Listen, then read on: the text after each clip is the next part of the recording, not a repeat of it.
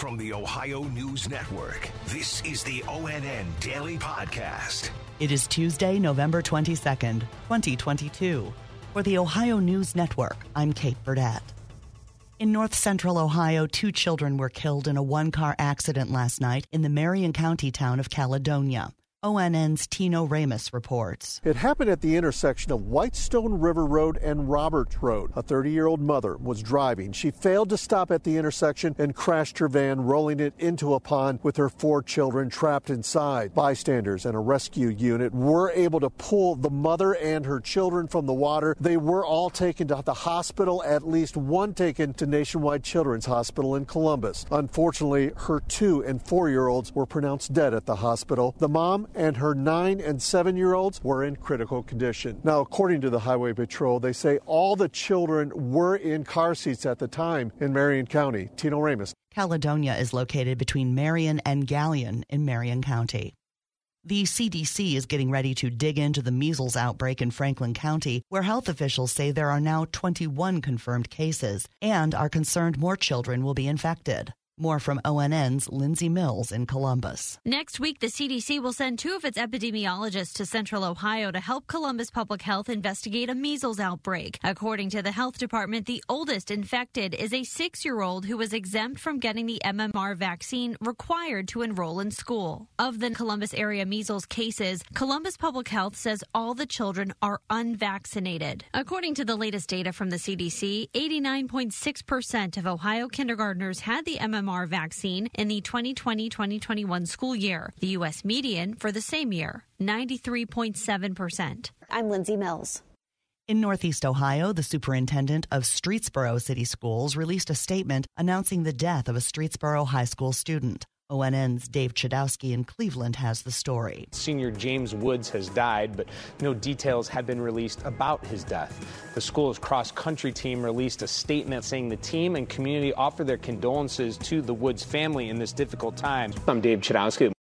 An update to a story we brought you last week about a body that was found in suburban Cleveland. 40-year-old Paul Adicott II has been charged with the murder of Ryan Allen Krebs, who was reported missing in August. His body was discovered wrapped in plastic in the basement of Adicott's Parma home last Wednesday. According to Parma police, officers were initially called to the house for a domestic violence complaint, which led to a male being arrested and a female victim being transported to a hospital. A family member then went through the house to remove firearms for safekeeping and discovered the body. Krebs had been shot multiple times. Adicott is being held on $1 million bond.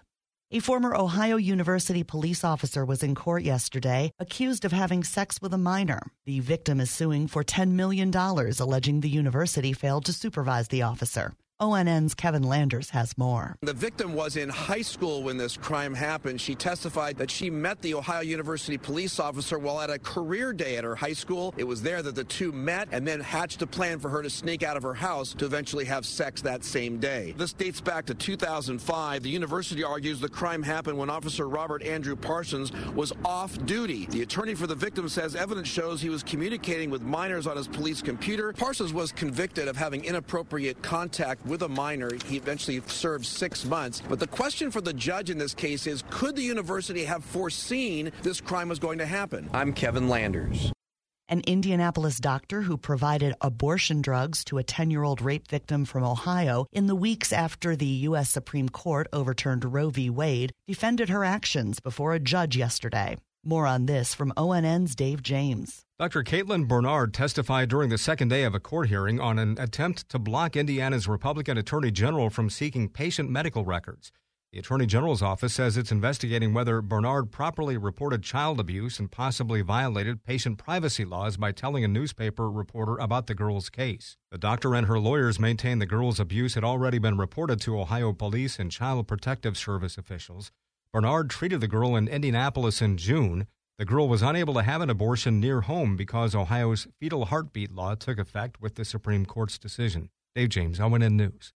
Columbus leaders are holding a public hearing today to talk about tighter gun laws after legal action opened a window to create stiffer gun control legislation. ONN's Clay Gordon explains. This would prohibit large caliber ammunition magazines containing more than 30 rounds by ordinary citizens. The opportunity to create such legislation came up after a Franklin County judge blocked a state law prohibiting cities from having more stringent restrictions than the state, saying the state violated Ohio's constitution. Those who oppose this proposal say it will become confusing to legal gun owners trying to understand where they can carry and where they can't carry. I'm Clay Gordon. The Cleveland Metropolitan School District received a gift of $20 million from billionaire philanthropist Mackenzie Scott, who is the ex-wife of Amazon's Jeff Bezos. School District CEO Eric Gordon announced the gift this morning, calling it a surprise.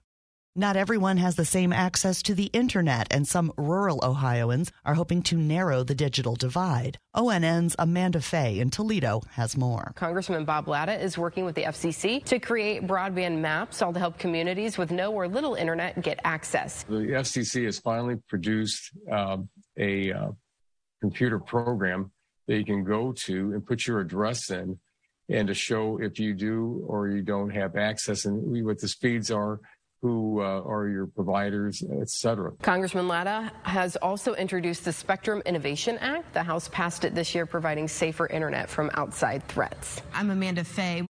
A Big Ten hockey player says an Ohio State player called him a racial slur during a game. ONN's Tracy Townsend has the story. Michigan State's Jacker Joshua posted on social media that a Buckeye player called him a racial slur multiple times during a game on November 11th. He says the ref gave the player a game misconduct penalty, but nothing else has been done.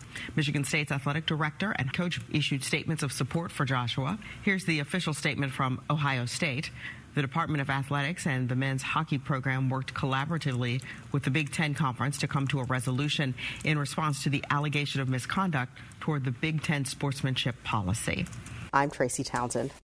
Just before the U.S. men's national team's World Cup opener versus Wales yesterday, soccer fans in Cleveland received some exciting news. The Cleveland Soccer Group announced that the city has landed a Major League Soccer Next Pro expansion team. Next Pro is a professional soccer league that shares an affiliation with Major League Soccer. Cleveland's team will begin play in 2025. And bragging rights are always a big deal when Ohio State plays Michigan, but the playoffs are on the line for both teams this year when they tangle at the Shoe at noon on Saturday. ONN's Adam King has more with the Buckeyes head coach. Ryan Day, who is now 1-1 against Michigan, knows more than anyone just how important Saturday is. It's come down to this, two undefeated teams playing in the rivalry game and 100th year anniversary of Ohio Stadium. So it's so emotional that you can run yourself dry by the time you get to the game. You get so emotional during the week. So, understanding that is important. A lot of our guys have played in this game now, so they know what it's like. I'm Adam King. Special thanks to our affiliates, WBNS-TV in Columbus, WTOL-TV in Toledo, and WKYC-TV in Cleveland for their contributions to today's podcast. I'm Kate Burdett on the Ohio News Network. This has been the ONN Daily Podcast, a production of Radio Ohio Incorporated on the Ohio News Network.